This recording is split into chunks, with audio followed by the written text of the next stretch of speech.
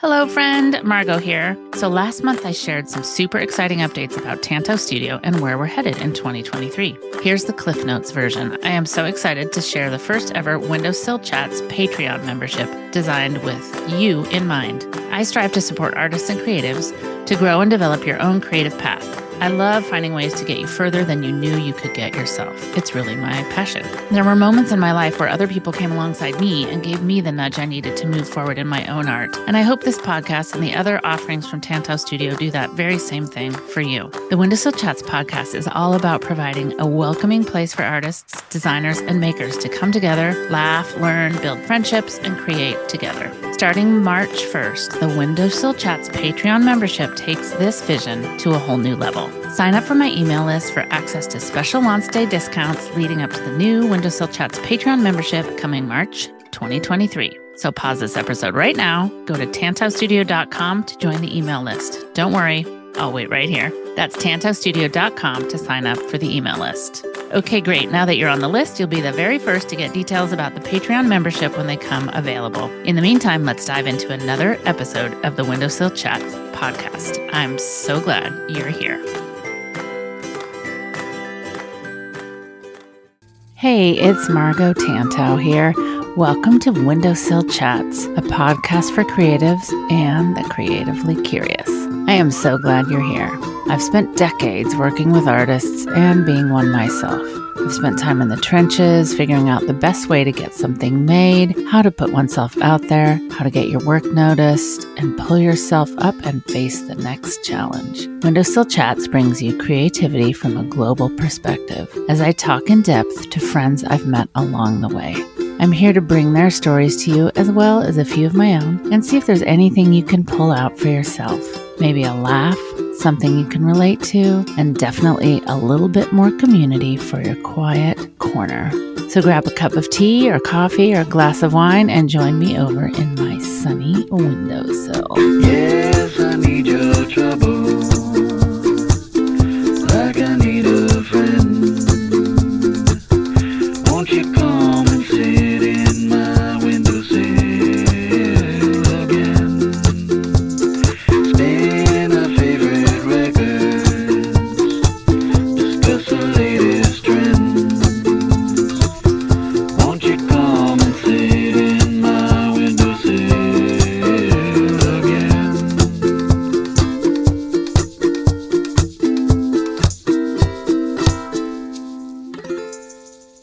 Hey, welcome back to Windowsill Chats. I am so glad to have you here. If you are joining us for the first time, welcome. And if you have been here before, I'm so glad you found your way back. Today, I am talking to a very talented illustrator, someone whose work I really admire. And I'm really glad that she reached out and was able to hop on here today with me. Linda Bleck is just a wonderful, wonderful, colorful, confident illustrator. She started her illustration career in 1987 when she moved to New York City after graduating with a degree in graphic design from school in Illinois. She calls herself a tree farm girl, but she embraced the city life for sure. And we talk a bit about the small worldness of the fact that we lived in the same place at the same time. Living in New York City for Linda was wow. Now she's back to the countryside, and she's from a very big family of creatives, which really helped to guide her path. I love kind of finding out more about that, and there's a great story about her mom being an illustrator as well, and later in life. For the first 15 years, Linda was an editorial illustrator, and then she shifted into more corporate collateral work. She had multiple illustration styles at first, but found having a black and white style and color gave her more opportunity. Eventually, she pursued color illustrations solely. Sometimes she'd try out something different, but it seemed to stall out, and she had to push into a new direction to stay in the game. You can tell from our conversation, we really get into the fact that Linda is a reinventor, and that has kept her fresh. As the market shifted and she had young children, she circled back to children's illustration after being told her work was too sophisticated early on in her career. We talk a lot about the fact that she had a life-altering health issue that once again forced her to change the way she was working and illustrating. To work through her chronic pain, she started doing things like embroidery, simpler things, simpler compositions. And what that brought to her was just a new way to look at her creative style. The last 3 years, she's been working for Ebu, which some of you might know. It's a company that just does wonderful puzzles and really focuses on the artist. Linda has several products on the eBoo website and check out the show notes for how to see those wonderful things. Linda's always pushing herself to learn new things. And here's a favorite quote: "There are no shortcuts in learning design. It's a slow, hard climb, and you never reach the top. The more you learn, though, the more you find there is to learn." Virginia Lee Burton. Here's Linda. Oh, thank you for being here with me today, Linda. I'm really looking forward to learning more about you and sharing it with everyone. Well, thank you for having me. It's really fun.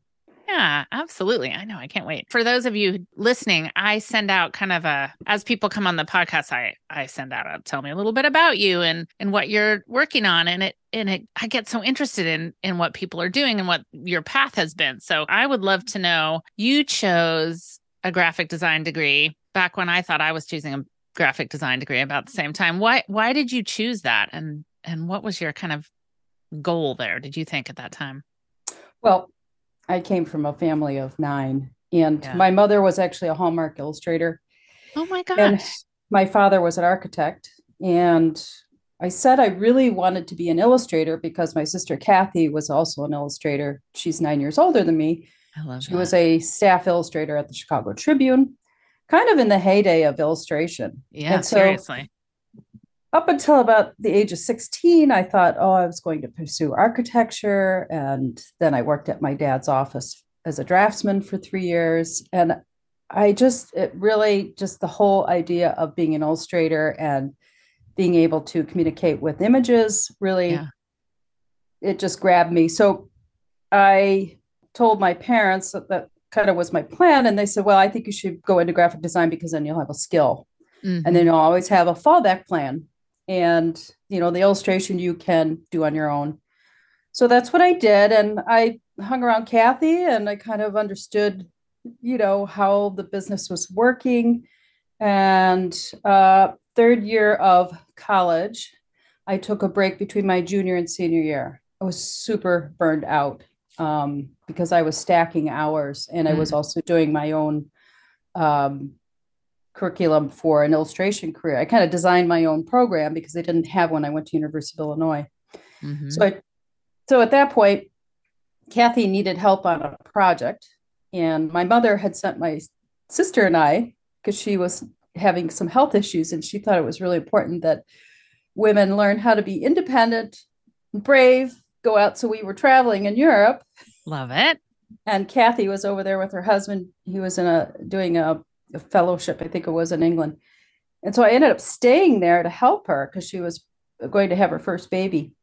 And then I was there for a while. And then I lived with them in a little tiny apartment up in Norwich. Nice. And we worked together. And then I came back and I moved to Dallas for a while. And then I started doing my own freelance illustration. And I didn't really have a style. I mean, I was just exploring mediums, and I would get that American Illustration annual. Yeah. I just study the Dagmar Frenta, Vivian Fleischer, Marshall Arisman, So cool. all those names from the past. Yes. So, and could be in the present. Right. So that's kind of how I started, but I came back after that year and my mother said, you need to finish your degree. You will regret if you don't finish your degree. So that's what I did. And senior year, when I came back, I had a friend that I made. She was from Norway. She was an exchange student, Benedicta. And she was 6 feet tall, red hair, just had this amazing energy. And we became good friends. And she said, you'd be stupid if you didn't go to New York City and pursue illustration. And I said, well, I don't know where I'd live. And she said, well, I have an apartment. All of us Norwegians have this area down on Bleecker Street. We rent this apartment and we could share the apartment. So I was like, okay. Bleecker and what? I have to ask. Bleecker and 10th. I knew you were going to say that. Oh my God. I spent a lot of time at Bleecker and 10th. There's a little coffee shop there. Anyway, was right across from my apartment. And that's where I started, but that was 1987. Wow. I moved there in August of 1987. Before I moved there in August or September, maybe it was closer to September, I went out to California and worked with my other sister who was a graphic designer. And I definitely decided I did not want to be a graphic designer. Oh, wow. Interesting. What was she? Was she freelancing or was she working with particular Uh, clients? she had her own business at the time, Okay. and that was the real estate boom. So she did a ton of capabilities brochures for Oh, real yeah. estate So that kind of graphic logos. design. Yeah, Yeah. that kind of graphic design. No, that would not be what I would want to do either. So you figured Right, out pay the bills. no to that. Yeah, you know, I guess I was attracted to the weather. Coming from the Midwest, I grew up in Illinois, just close to the Wisconsin border. But um, I had other brothers and sisters in the arts. My second oldest brother has had his own business as an industrial designer out in Massachusetts for I think close to 30 years, maybe a little less than that. So I knew about all these different disciplines, but Yeah. illustration was really still I was stuck on that. And I thought, well, if it doesn't work out, it doesn't work out. So at that time, we're a couple months in, and I'm just like going through cash. I'm just like, it's And you're just, in New York? I'm in New York, Yeah. and I did some secretarial work, and I didn't want to get a graphic design job because I thought if I get a graphic design job, I'll get stuck in that graphic design job and I'll get used to the paycheck. And that was not my intention. Yes. So I think came December and things got a little tight.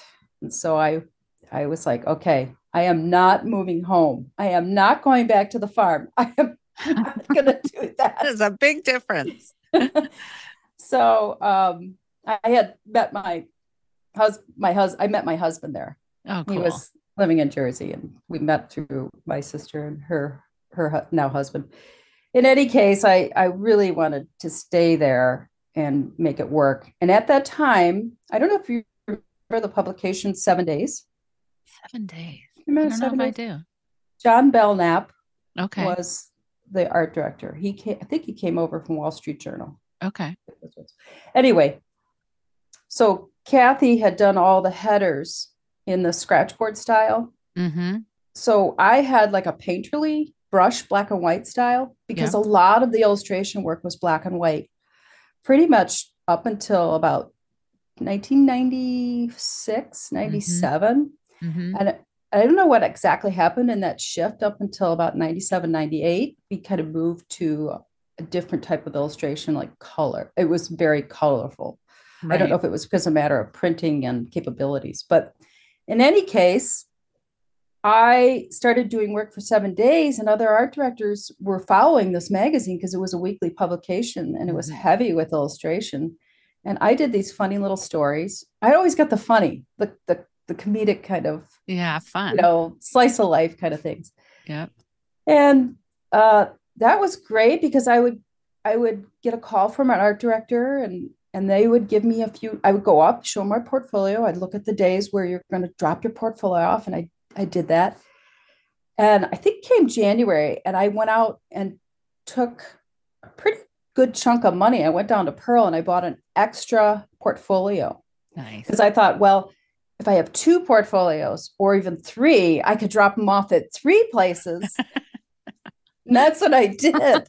Wow. Awesome. I was so scrappy back in the That's day. how you have to be. I was scrappy. And so, yeah, that's how it started. And I did a lot of work for Wall Street Journal and Business Week and Wow. Travel and Leisure. That was the heyday of illustration. Yeah. Magazines and print it was just booming. And there weren't that many female illustrators, I don't think. I mean, compared to men, Right. there weren't that many. So, Right. No, much different. plus I was from Wisconsin, which was a novelty. They love my Yeah. accent. We lived blocks from each other in 1989. Oh, I we lived, probably walked I past lived, each other. I worked at 10th and Bleecker at Pierre Each, de. Mm-hmm. And oh, really? I lived on Cornelia Street. Oh my gosh. Yeah, Yeah. just literally blocks away. And, I went to school for graphic design, but the program where I went to school, they cut it my freshman year. So I just kind of did other design things, and that was great. But I kind of graduated thinking, what am I going to do with this? And my mom was in interior decor. So I just, anyway, got to New York, which was great Yes. for a We little both, while. We were bumpkins. We were. How long were you there? I was there for 3 years. Love that. And then in 1990, I got married. Well, actually, it's a funny story. So I moved up to 70th in York, Yeah. about 79th in York, Yeah. up by Gramercy Mansion. Mhm. And I was up there too.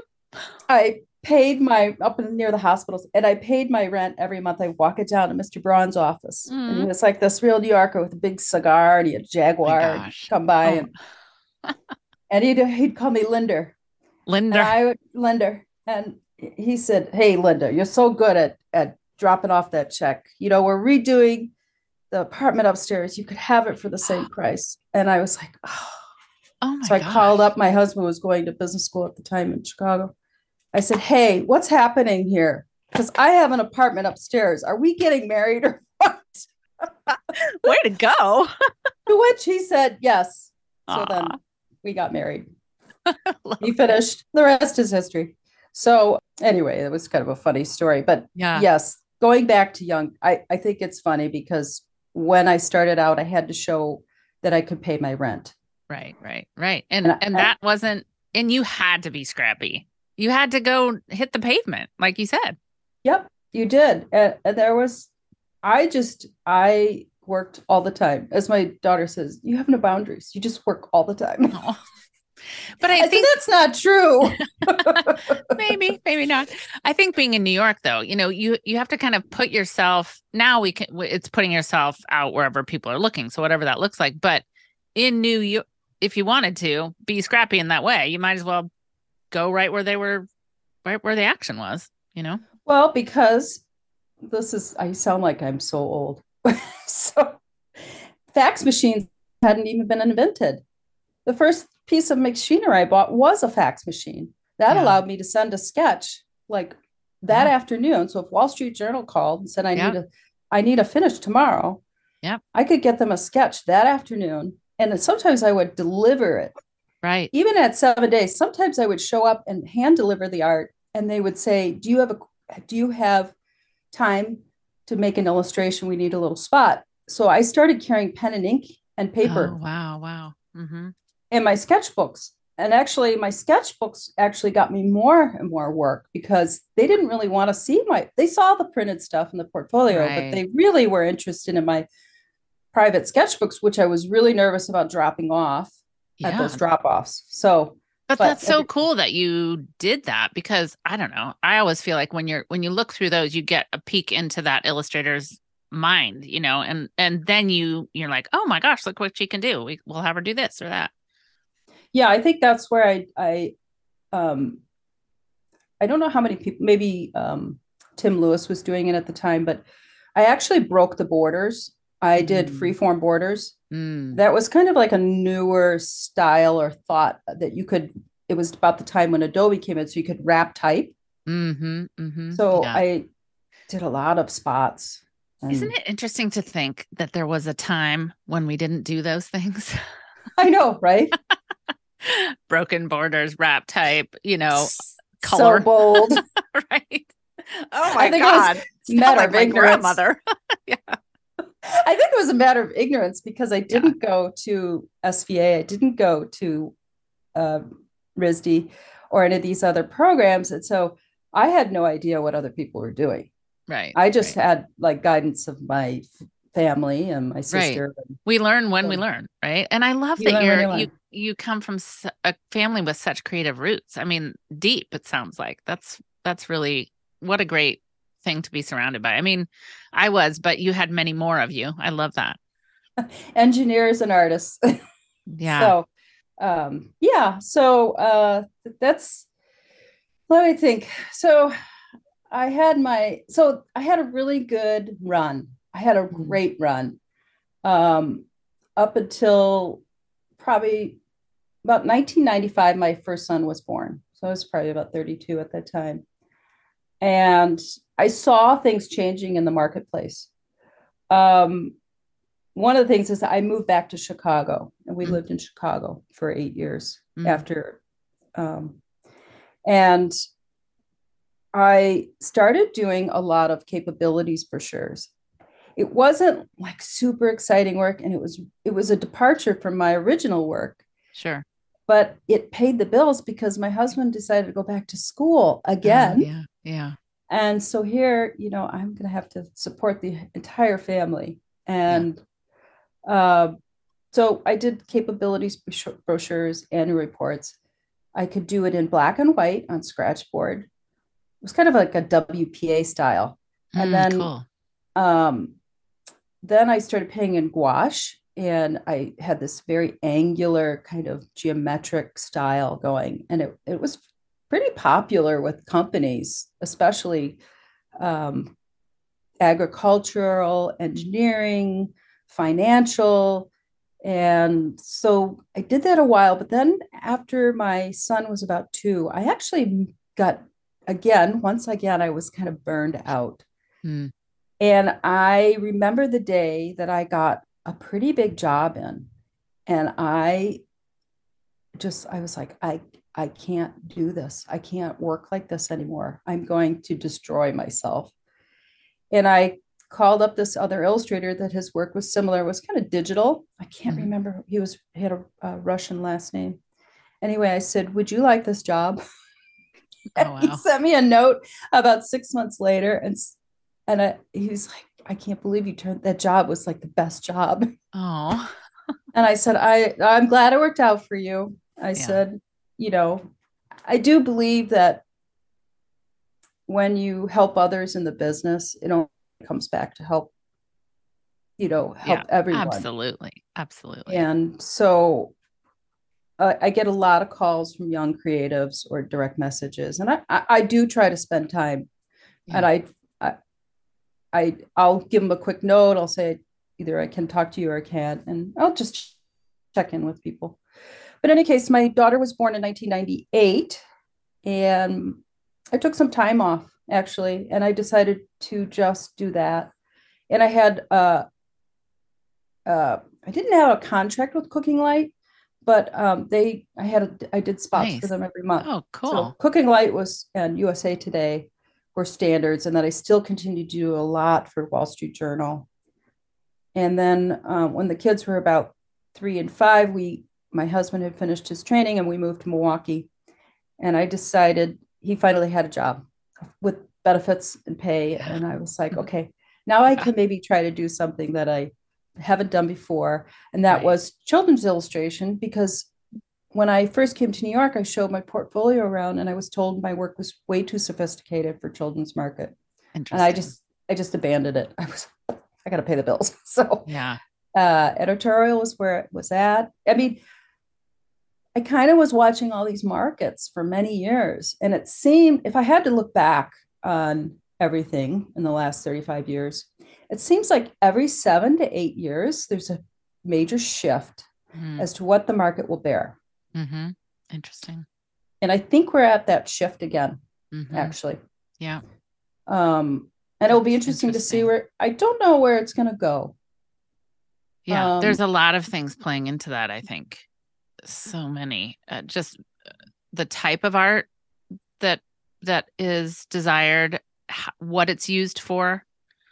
You know, I think about product development and the changes that have had to happen there because of COVID and and manufacturing and how factories work. And then, like you said, style wise, I think we really get a big shift as well. yeah, I think it'll be interesting to see, because I was watching something the other night on artificial intelligence. Mm-hmm. And I wonder if we'll have the shift toward um, even more creative expression as kind of like a fight against the Yeah, artificial intelligence. hope so.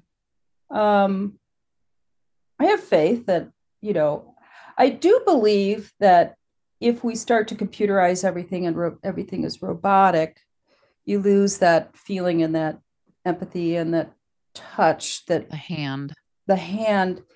And I think people will start to continue to crave, they'll start to crave that, I think so because too. I mean, I think we've seen that with, for instance, small makers. I mean, I think there was a time when crafting or making things by hand or having a small making business was like, oh, why would you want to do that when you can easily have it made here or there? And then all of a sudden, there were more and more craft shows or things popping up where people were making a whole business out of woodcraft or, making their own clothing or whatever that might be. And that was really nice to see. So, and I feel like that arose out of too commercialized things that felt farther away, not touchable. And I hope the same is true with AI, where it finds its place where it needs to be, but we, as artists and creatives, take a different kind of stand as well. Yeah. And, I make it sound so easy, this whole thing. Right. But I would tell you, it's a process. I don't think you ever shake insecurity. Every time I start a new job, I panic. Mm-hmm. I'm like, oh, can I do a good job on this? This is gonna be good. Client like this. It's completely insane. And I have to get it, and it's getting better. And I think I was having a lot of that during COVID. And so that's why I doubled down on the sketchbooks again. So many times I'll finish, like today I finished a project. There was 2 parts to it, and I finished it. It took a while to get this all done, and you have to stay really focused. And I rewarded myself doing a little painting today. So good. In my sketchbook. So I was happy because I had the pencil drawing in my book. So one way I can get past that insecurity is just I keep those again back to the sketchbooks. Right. But the children's book thing, I don't know. Sorry. No, yeah, go for it. But the children's book thing was a long process. I had ideas. I think it took probably about 5 years to get that first book series. And it actually ended up being a novelty book for Simon and Schuster. It was Pepper the dog. It was this cute little dog. And they asked me if I'd like to do Lip the Flaps with it and paper engineering, kind of like David Carter does. And so that was super fun because I worked with the art director at Simon and Schuster, Kim Gatto, and she taught me all about. She sent me a book that he had published on paper engineering, and I absolutely fell in love with paper engineering, and it kind of fell back to my hard times of when I worked for my dad as an architectural draftsman. So yeah, those were Pepper the Dog series, and I did 4, and then they wanted me to do an East 5th one, and I couldn't get it done. They were going to give me 3 months, and then the market crashed in 2005, and that was it for that project. It just, So then I puttered along, and I was with an agency for a long time, and somehow I ended up being known as the Margaret Wise Brown illustrator. I honestly didn't know what style I was going to use for that book. Again, panicked to the nth degree I invented it on the spot. And I always liked, the nostalgic illustrations. And then Sterling gave me a nice series, Children's Treasury series. It was really nice. So what do you mean you became known as the Margaret Wise Brown illustrator? Well, these manuscripts were discovered. And so in an attic. And so they released all these manuscripts. And so they were looking for illustrators who could do that kind of retro golden book style. Yes. Oh so my gosh. The Pepper the Dog series kind of fit that style. And I had some pieces in my portfolio that evidently that they thought that was what a huge, awesome thing. I'm such a fan. Yeah. And so I did The Moon Shines Down, but the Treasury series, now that I think back on it, the Treasury series was done before then. There were 6 books, the first 4.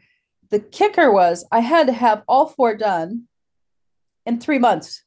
Oh my gosh. And so it was a big break. I really grappled with it because summer was coming. I really wanted to be with my kids. Wow. They were like first and 4th grade. Wow. So I hired a college student.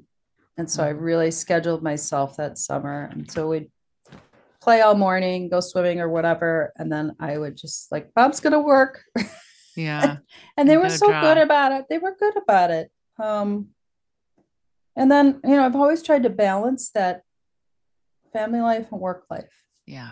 It's really tricky when you have a family. And now, of course, my kids are out of the house. So I'm kind of back into that stage when I can work whenever. Yeah. Which is nice. And Yeah. I think for your path, it sounds like you really were aware of what you were interested in, as well as aware of what was selling and tried different things. Yeah. I think it's important. I mean, how should I don't know if that's for me. It was important for me to see, like, kind of look at the market, see where they're buying, Mm-hmm. and then kind of you know, tailor my portfolio. And then just I sent postcards and just I would, we didn't have LinkedIn. Right, right, And I get a little bite here and there. And of course we had source books. And I put the right. ads in there and I'd enter the competitions. And sometimes I would get in. I got on CA and I think I was in print a lot. Yeah. Um, I American think Illustration. about the word resiliency, when we're inventing and reinventing and wanting to do things that we might not yet, like maybe before you'd done the children's books, and just kind of it what that looks like when you keep trying something and when you know you need to change. And it sounds like that's an excellent tool in your toolbox as well. Yeah, I think what I like to do is always have working on a style. And I look back at it. I was working in black and white primarily, but on the other side, I was developing color. Mm-hmm. And when that color style started to wane and the jobs weren't coming in, I shifted to a new style, something a little looser. Mm-hmm. And then, of course, life changes. I had Right. the luxury of stopping Mm-hmm. for my own health. And Mm-hmm. um, it just happened in the last 3 years again, where I Mm-hmm. went through this huge shift because in my mid 40s, I started to have some major health issues. I Yeah, I was, want to talk about that and how that yeah, affected. I was unaware that I had this issue. Mm. So, but So how did at that point, when you were so deeply into your career, what happened then? um, so I had published I think I had published The Moon Shines Down, and I published my first picture book, Santa's Hat. I did, I'm trying to think what other ones I did. um, I'm trying about the Treasury series. Was doing a lot of school publishing. A Mm-hmm. lot of the stuff that I was doing for the children's market was not very sexy. It's Mm-hmm. not school Sure. publishing. It just, Sure. you know, Yeah. it kept me busy. And I was still doing editorial, but where was I going with this?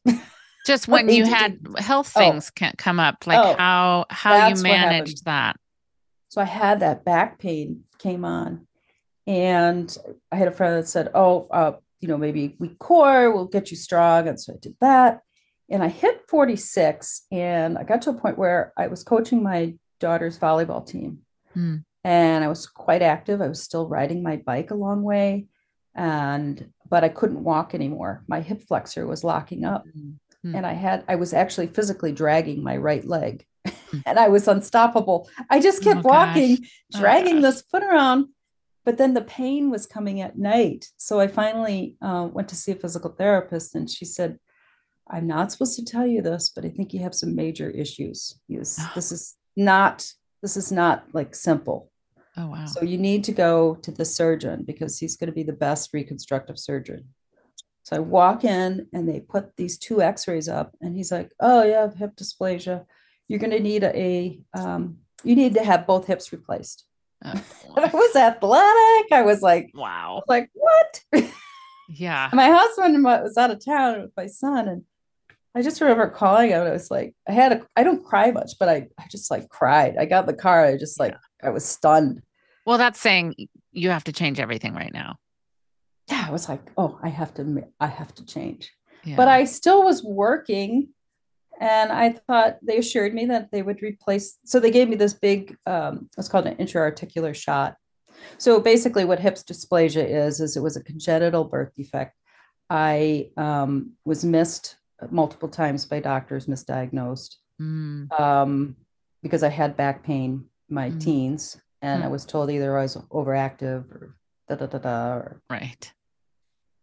And so I they did the shot. It gave me some relief.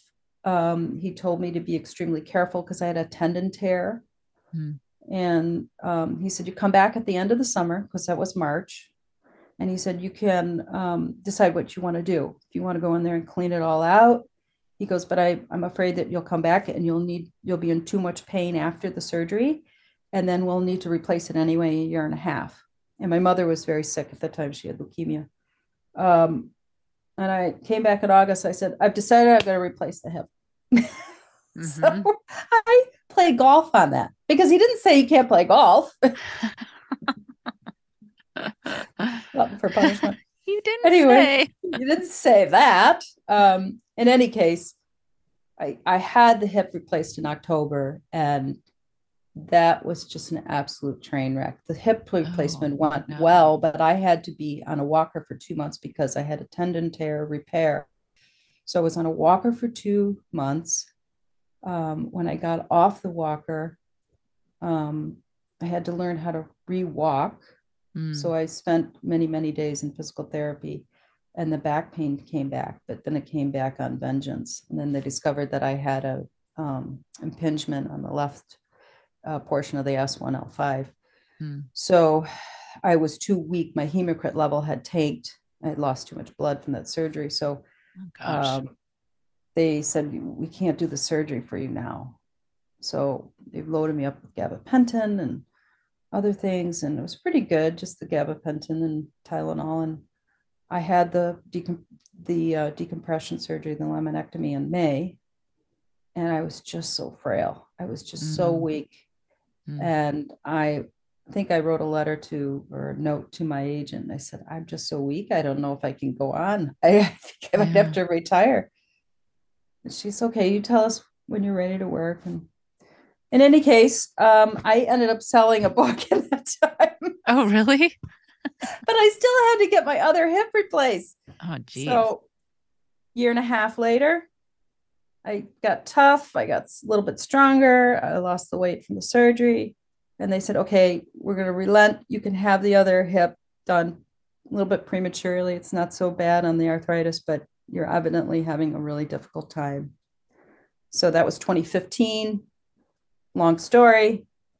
Um, I finished What's in My Truck and What's in My Trade and the Tickly Spider. And I My was doing gosh. things for highlights, and I couldn't stand because I was getting weak, and I was having dizzy spells and SI joint dysfunction. And I'm like, oh my God, this is the biggest test of my life. No kidding. So I quit pretty Okay. much Yeah. 2016 Okay. for 1 year. And then they were trying to decide what to do, and they couldn't really see anything on the scans.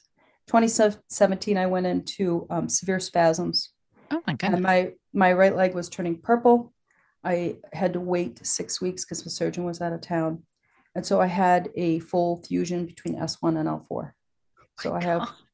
I now have 12 screws, two plates, two Goodness. remotes, a robot. But you are So a working terrible. fiend. You're still doing all the things. I Well, mean, obviously it slowed you down that year, but did you feel like you loved it so much you couldn't stay away, or how no, did you re-entry? How did you handle re-entry? I entered a severe depression. Okay. And so uh, I credit my daughter because, you know, when you go through these things, you just worry so much that your kids aren't going to handle this because they're seeing you decline, decline, decline. And I said, what am I? And I would laugh. I go, what the heck am I going to do with myself? So I started embroidering, Uh-huh. Uh-huh. and became a great brain exercise Yeah. because it would displace the pain as Okay. I healed. And she said, why don't you join Instagram? I'm like, Instagram. I'm like, Instagram. I'm like, no. So she goes, no, it'll be fun. You could do your little cartoons and it'll be fun for you. It'd be something you can do. I said, okay. So that's what I did. Smart. And I didn't know about all these that I discovered all these challenges and folktale week, and I was having so much fun. And then I was like, you know what, this is good. This is all good. Yeah. And then I think it was 2019, I did this little piece on a panel of tigers and lions. It was called Big Cats. Mm-hmm. And Mia Gallison saw it. Mm-hmm. I posted it. And she contacted me and asked me if I'd like to try some puzzles. For So I did Ebu. for Ebu. And I did the first four of within the series. It was within the series. So you posted it on Instagram and she saw it on Instagram. Is that Yes. how that worked? Okay. Yeah. And then because she had contacted me about 15, probably about 10 years before that, but nothing ever happened. Oh, And interesting. I always say things happen. I always think things happen for a reason. And I think if I had worked for Ebu then, I probably wouldn't be working for them now because I don't think my work was ready. Mm-hmm. Mm-hmm. Yeah. And It's great. You have so many products with them. It's really cool. They're really great to work with and for. I think we've been working pretty well as a team. I'm kind of in their education category. It's really hard to place my children's work, because it is sophisticated to some extent, and it isn't really cutesy. I try, but sometimes I have to work. I think it fits really well. So it worked out great. So yes, I am doing work with both Sax and Mia. And yeah, I don't know if I'll ever try to publish another book. I have ideas, but it's so much work. And I don't know. Well, you've done a lot. I kind of feel like I'm at that point where I'm just content. It's nice. I have to spend a fair amount of time keeping strong because I have a condition called HEEDS, hypermobility. It's Ehlers-Danlos. It's not something you can diagnose with like a blood test or anything, but I have this extreme hyperflexibility, and the way you conquer that flexibility is with muscle strength. And one of the reasons why I was having this SI joint pain and this feeling like I was going to pass out is because it was discovered that I have dysautonomia. That's the big driver. Okay. And so I have to be extremely careful that because if I get my neck too far out, or my neck gets compressed, I get vertiginous symptoms, dizzies, and blood pressure could run a little low. So I spend a fair amount of time, that word, self-care.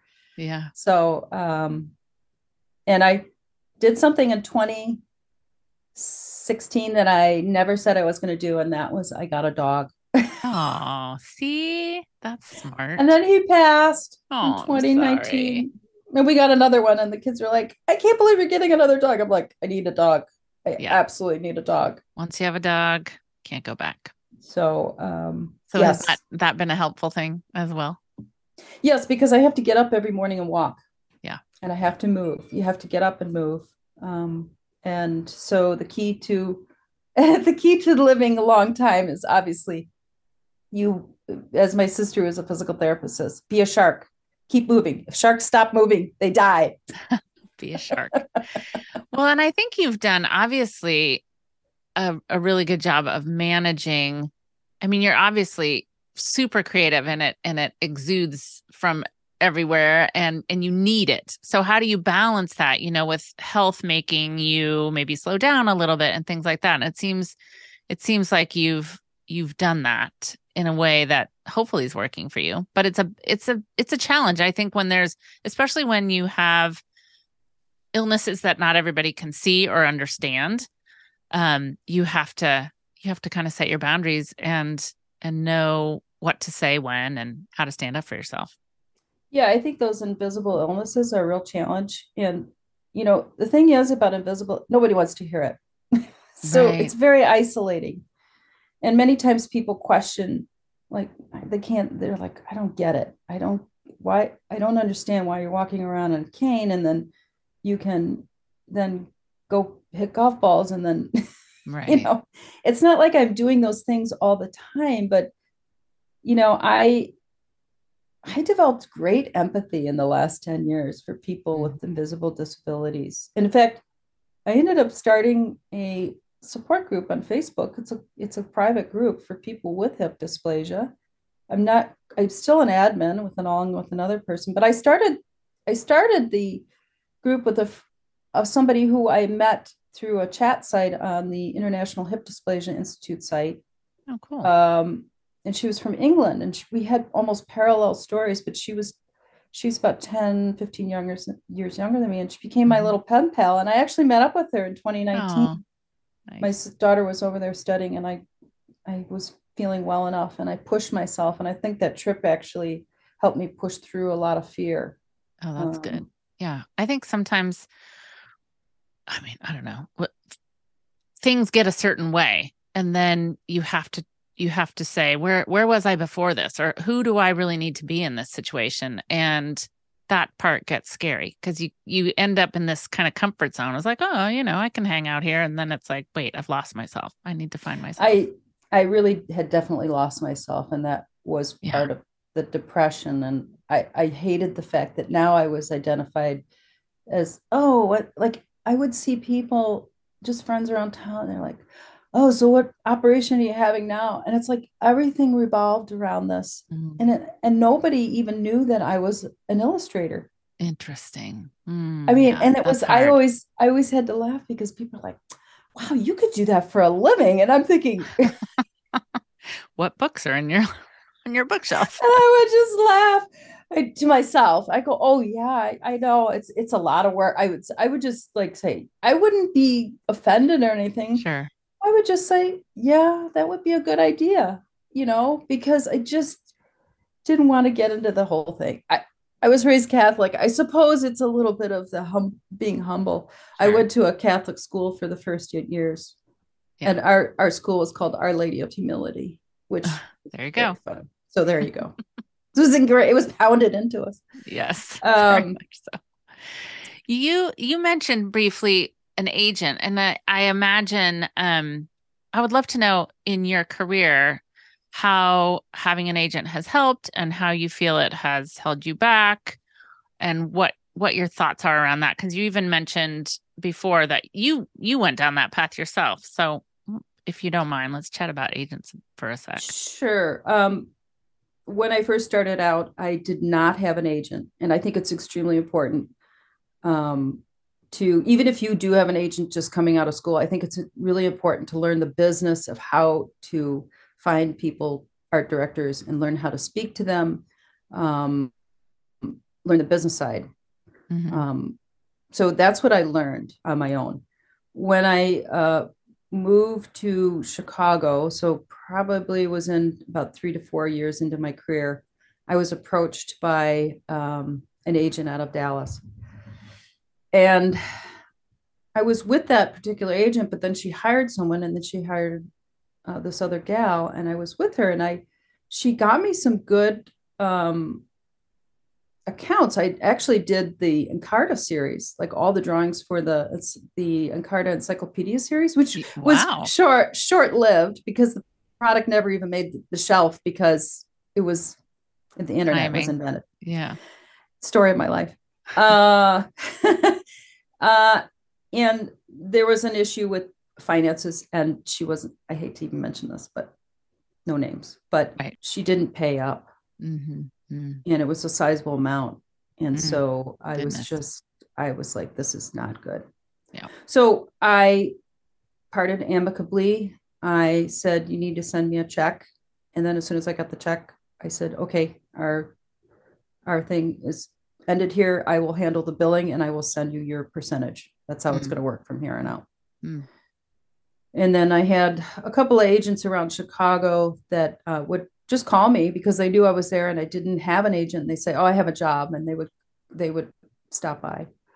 But then for the children's book market, I actually was with Painted Words, Mm. and I was with them for about 15 years, and it just in the last 5 years, it just wasn't fitting into what I wanted to do. And I just felt like I wasn't getting anywhere. And I was compounded, I was trying to juggle also taking care of my father. He lives in the area. And I didn't want to have anything tethering me on responsibility, because you feel like you're responsible. You have to come up with book ideas. Mm-hmm. And you're not getting paid for that time. Right. And it's a real struggle, I think, mentally, to put that much energy into something and to get nothing back is a real test of your endurance.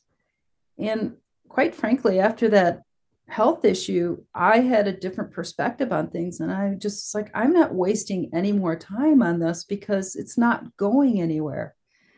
And I just didn't want to do school publishing anymore. Mm-hmm. And Right. I saw the budgets were getting less and less. And I just was so negative. And I was like, before I got into a space where I was negative, angry, frustrated, I thought I'm going to get out. When Yeah. something doesn't work, like a hip or a knee or back, you have to sometimes get rid of it Mm-hmm. because you can't move forward with broken parts. You No, just can't. you can't. No, you You just can't. can't. And so, young creatives, that time where you can do it 100% full time. I don't know if that exists anymore. I hate to say that, Right. maybe for some, but that's okay. My daughter's dealing with that now. She's a writer, illustrator, she's a graphic novelist. And I said to her, I said, you have to decide how much do you want that mindset, that anxiety of knowing where that next job is, or do you want to go do something else? Maybe it's not even illustration related. Right. She's an English major from Minnesota, Mm.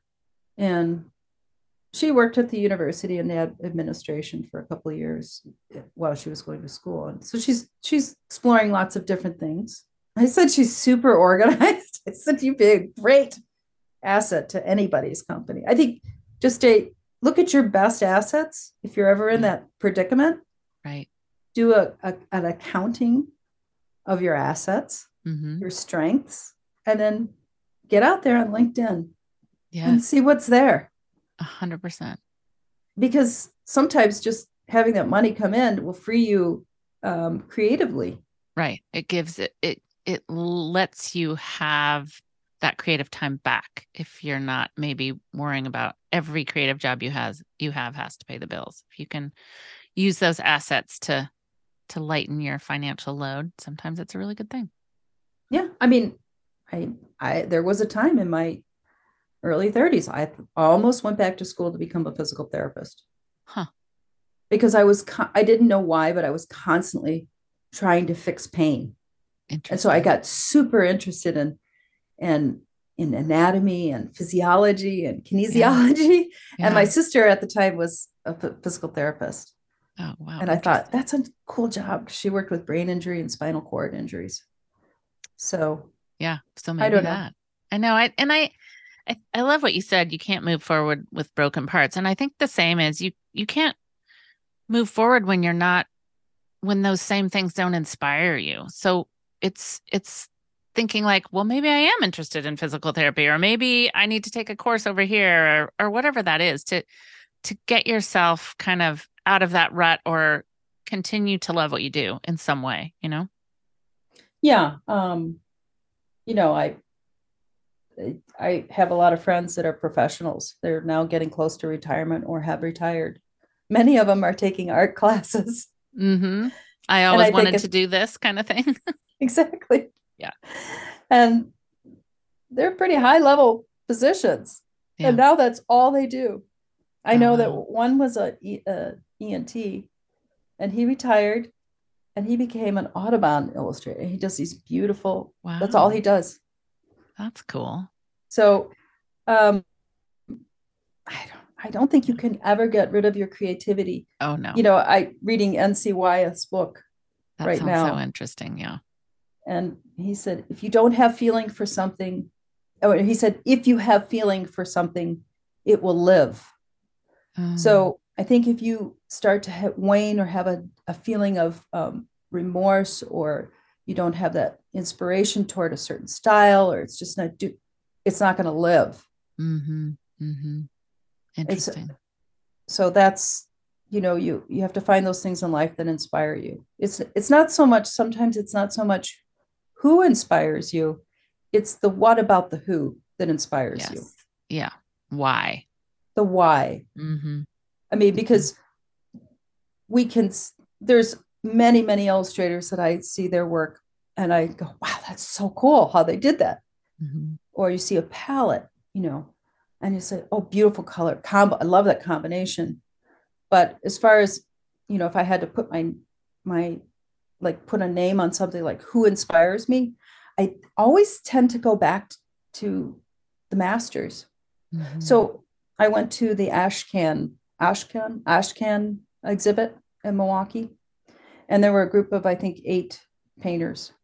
That show was so inspiring because there were so many, there was lithographs and Mm. oil paintings and pencil drawings, and it was just a really inspiring show. And I think museums are a great place Yeah, to go to be inspired. for sure. And nature, of course. I'm always inspired when I go to nature, I go out love in that. nature. How did you instill creativity in your kiddos? Well, when they were really little, we used to build Rube Goldberg's Oh, in the fun. basement. Nice. And Wow. I love it. so I would set up, I could, just because I had fun. So we would do these little marble things, and they were pretty little. I mean, I have a little clip of them. Sarah was just a little thing running around. And then when we moved, we had to move from different places. I kept all the boxes and I made a tunnel in the Oh, basement cool. because we lived Cool. in Middleton, Wisconsin, which is part of just outside of Madison. So I always had things like that going on. Lots of art supplies, um, walks. You Mm-hmm. know, when they were in a funky mood, I'd say, "Okay, you need to get out." Not unlike my mother, Mm-hmm. because she would say, "You're getting." Her favorite was saying was, "You're getting antsy. You need to all go outside." I'll bet she did. We go outside. I would disappear for a while. That's when you could. But we lived on a tree farm, Oh, and cool. we come back. But those days just don't exist anymore for kids. It's really hard. It's different for sure. It's I different. try to make my kids resourceful. I think trying to teach children how to make something out of nothing is a great Yeah, resource, it is. I love which that. is, my sisters and brothers probably look at, why is she making things out of toilet paper rolls? But I saw that one. I saw that video on your Instagram the other day. That was great. And Like, I what's this don't turning know, into? It's great. because everybody has a toilet paper roll Right. and it's a puzzle. And if you could build something out of a challenge to yourself, giving yourself these self challenges exercises both sides of the brain. And if you want to beat artificial intelligence, you have to work both sides of your brain. Yes. Yes. If you have to, if you're going to beat it, for sure you do. So yeah. I know. We have artists in schools program here where I live, and my kiddo is now 14, but in his maybe, I guess, eighth grade year, in the math class, which was kind of cool, an artist came in and they had to make paper mache figures of themselves. And the math part of it was they had to measure their foot and it had to be proportional. So that, I guess, is Sure. where the math came in.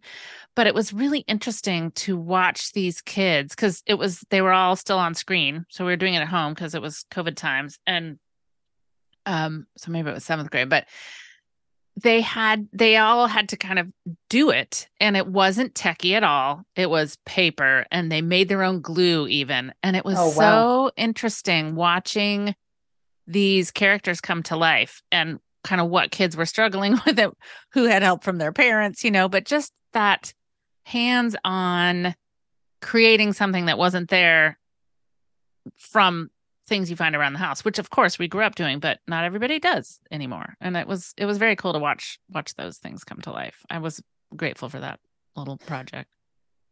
I I encourage parents now with young kids to not put them on tablets, to learn how to draw. Yeah. I, get a plastic high chair with a tray, Yeah. put some water in it. Yeah. If you don't want them to use paint, you could use beet juice if they're not allergic to it, but Yeah. and let them explore and have fun. I mean, that's kind of how we grew up. We didn't Same. have a lot. We Right. had, scraps left over from old building sites. We had old blueprint paper my mom would roll out on a giant table. And Nice. she didn't like crayons because she felt that they were inferior drawing implements. Go, mom. Well, being a Hallmark illustrator, that sounds fascinating. Okay, so there's a story of Yeah. resilience. So she was 8 hours short of her interior architecture degree from the Art Institute of Chicago. Okay. She started having children at 21. She finished at 40. She continued to make landscapes for her father's business, it was tree nursery. Wow. She started doing these little mouse prints at the fun fair to raise money for the missions. And people thought they were the coolest thing. There were these little mice dressed in, she would take people's thumbprints and put them on, and then she put little dresses on them. Oh gosh. And then she was quite an amazing illustrator. So she very whimsical, very sweet, and just jam packed. I mean, Right. sometimes my illustrations get jam packed, but um, my sister, because she was at the Tribune, was kind of saying, no, this is how you go get a portfolio, and then you send your stuff to Hallmark. That's what you do. So she sent some things in, and they said, yes, we'd like you. She submitted some card ideas, and they were paint. Now they weren't mouse prints; they were painted because Okay. that's what they want. And she would come up with her own sayings and everything. Wow. And um, so they invited her to come to Kansas City, and she came, and she's like, "Oh, I don't have any clothes. I mean, I Oh my just like." gosh. And she got a portfolio, and she was putting framed paintings into the portfolios. So she showed up at this interview, and they was like, yes, your work is great. And she literally had to learn from the beginning how it all worked. She was one of the first, that was when they first started using Uh-huh. freelance. She was Yeah. one of the first freelance illustrators. She Wow. started her career at 49, and Wow. Go, she mom. worked into her 60s. And my brother was probably about five at maybe 6 or 5 or 6 at the time, my youngest brother. And when I was 15, I got to go to Hallmark. It was the coolest thing. It was my first plane ride. Oh, wow. And I got to have lunch with somebody from art director from Hallmark. I thought it was the neatest thing. Yeah. And, there's just all these little things in life. You can't really say this inspired or this drove. But my mom was a really good influence. My brothers and sisters were great influences. And I think the one thing that really inspired me in high school is my mom. She always said, she called me her filly Oh. because she said I was like a wild horse. And I wasn't wild, like I wasn't into things, but I had all this energy. Yeah. And so she knew I was really interested in films. And she took me to one of the first film festivals in Chicago. And I saw Siskel and Ebert, and I saw, um, name escapes me, the animator for Bugs Bunny. I Oh, saw him. wow. Cool. And the original Disney that did Snow White. Oh gosh. And they were in their 90s. That was so inspiring. I'll bet. And she took me to a portfolio review at Crown Center. And I remember Oh, there was a man from an ad agency, and he looked at my things. And during his speech to everyone, he said, the thing that we look for in portfolios is detail, not necessarily like detail, but attention aspects to of detail.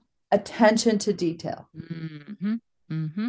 So that those little nuggets kind of build up. And I still to this day remember those things. I'll bet. So, you know, What an amazing and wonderful, varied foundation that is for you.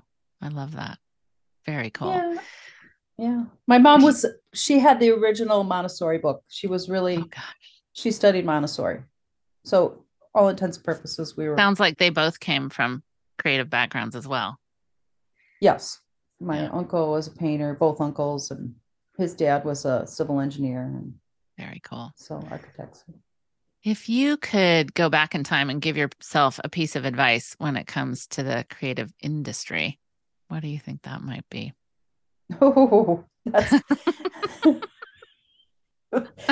I think I may have said all of it already. No, I think there's a fine line between the wish and the want, reality and what's attainable.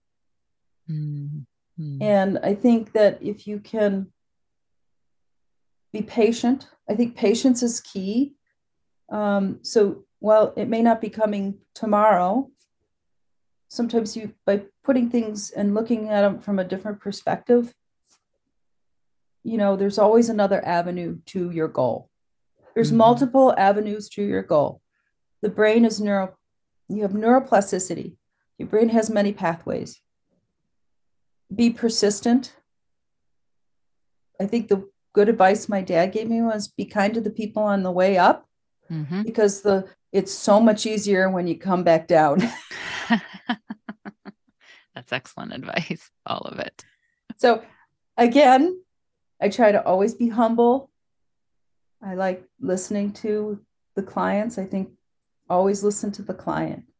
Mm-hmm. It doesn't mean they're always right, but you have to listen. You have to listen for detail and what is out there. You have to look and listen constantly. I think if the client knows you're listening and you can show that, that's where the long-term relationships can start. Yes, I think relationship building is extremely important. Yeah. I would say most of my long-term clients, we had built good relationships. I had the work in on time.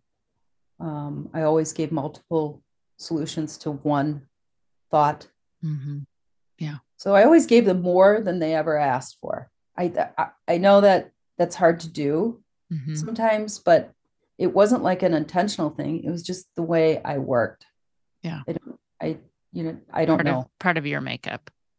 Part of my That's awesome. little bit of muchery. Nothing wrong with it. Too muchery. That's all right. I can't have one hip replacement. Exactly. Come on. Don't go halfway. That's right. Tell me who's inspiring you right now. Well, let's see. Alexander Corey Gerard is somebody who I've been kind of watching. He's kind of a mid-century. And then these are people in the past. And then I'm probably bastardizing their names. And then there was an illustrator who did a ton of New Yorker covers. Ayanka Karaz. Yeah. Karazz. I'll put all these in the show notes too. Yeah. And then, of course, I just, color. I just love color. Yeah. Love that. You do it so well. So there's like, I can't name people specifically, but if I go on Pinterest, I'll look at people who are doing I look at a lot of fabric, like embroidery, where it's yarn and embroidery.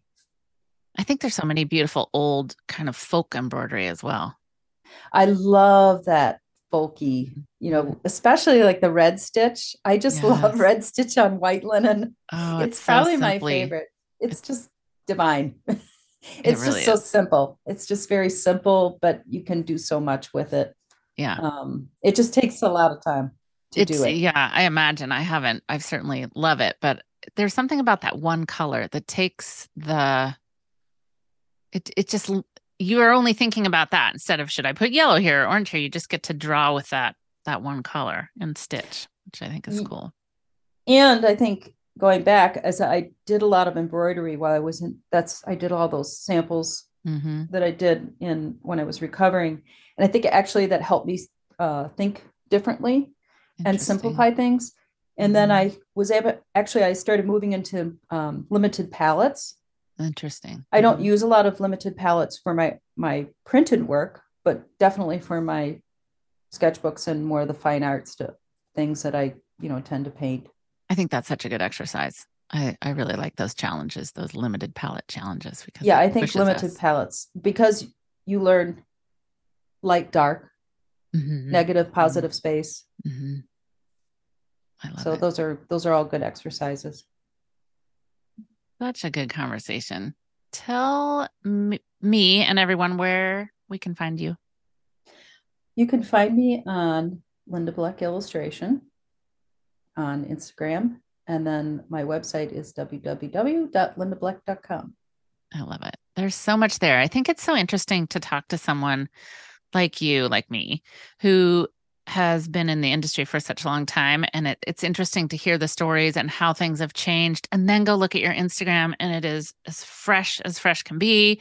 And I think that just pays homage to the fact that you are the kind of creative who is always curious. I mean, I think we all are, but it shows it's so now and it's so interesting. And there's so many things there that make me want to think like, what project can can happen with Linda? They're just wonderful. And I'm so glad that there's so much happening for you at EBU. So a lot of people can be in touch with it and the books you've had and all of that. It's a beautiful thing you're in the middle of. Well, there was a time when I said, I don't know if I could do this anymore. But, we I all get find it. I that mean, you get that inner push. And I can't explain it. I think you're creative through and through till the yeah. end, even when you're 94. I agree. I mean, I think no matter what, I mean, even if I can't lift a finger, the thoughts are still creative. It's just how we are. And I think honestly, I think people need to give themselves more credit. People in general. I think creativity comes in so many forms. It's just calling it out, harnessing it. It can be the way you face an issue, creative hip replacement, whatever that might be. But Well, I'm I know we're kind of exceeded our time, but the thing is that creativity is not just painting. no, it's not. Creative creativity is problem solving. Hmm. And my best physical therapists and the most progress I made were the ones who actually were really creative and said, "Oh, can't do it this way, but let's try it this way." Hmm. And I actually think my creativity allowed me to heal Oh, because interesting. I learned everything about how the muscle system worked, antagonist muscles, protagonists, or whatever they call them. And I put that information in and I thought, okay, I'm going to come at it this way. And that was the creativity saved me. Mm. All my creativity energy went for 2 years to making sure I could walk again. Mm. Yeah, that's an important And aspect. I never take walking for granted ever Yeah. again. And maybe that's something for somebody who might be struggling with how to move through something, right? Just take a minute and let your creative mind trust it, right? Problem solve it, but trust it that you can. Yeah, I think so. It kind of goes back to that patience. Be patient with yourself. Yeah. You know, I Yeah. think if I had to sum it all, patience. Mm.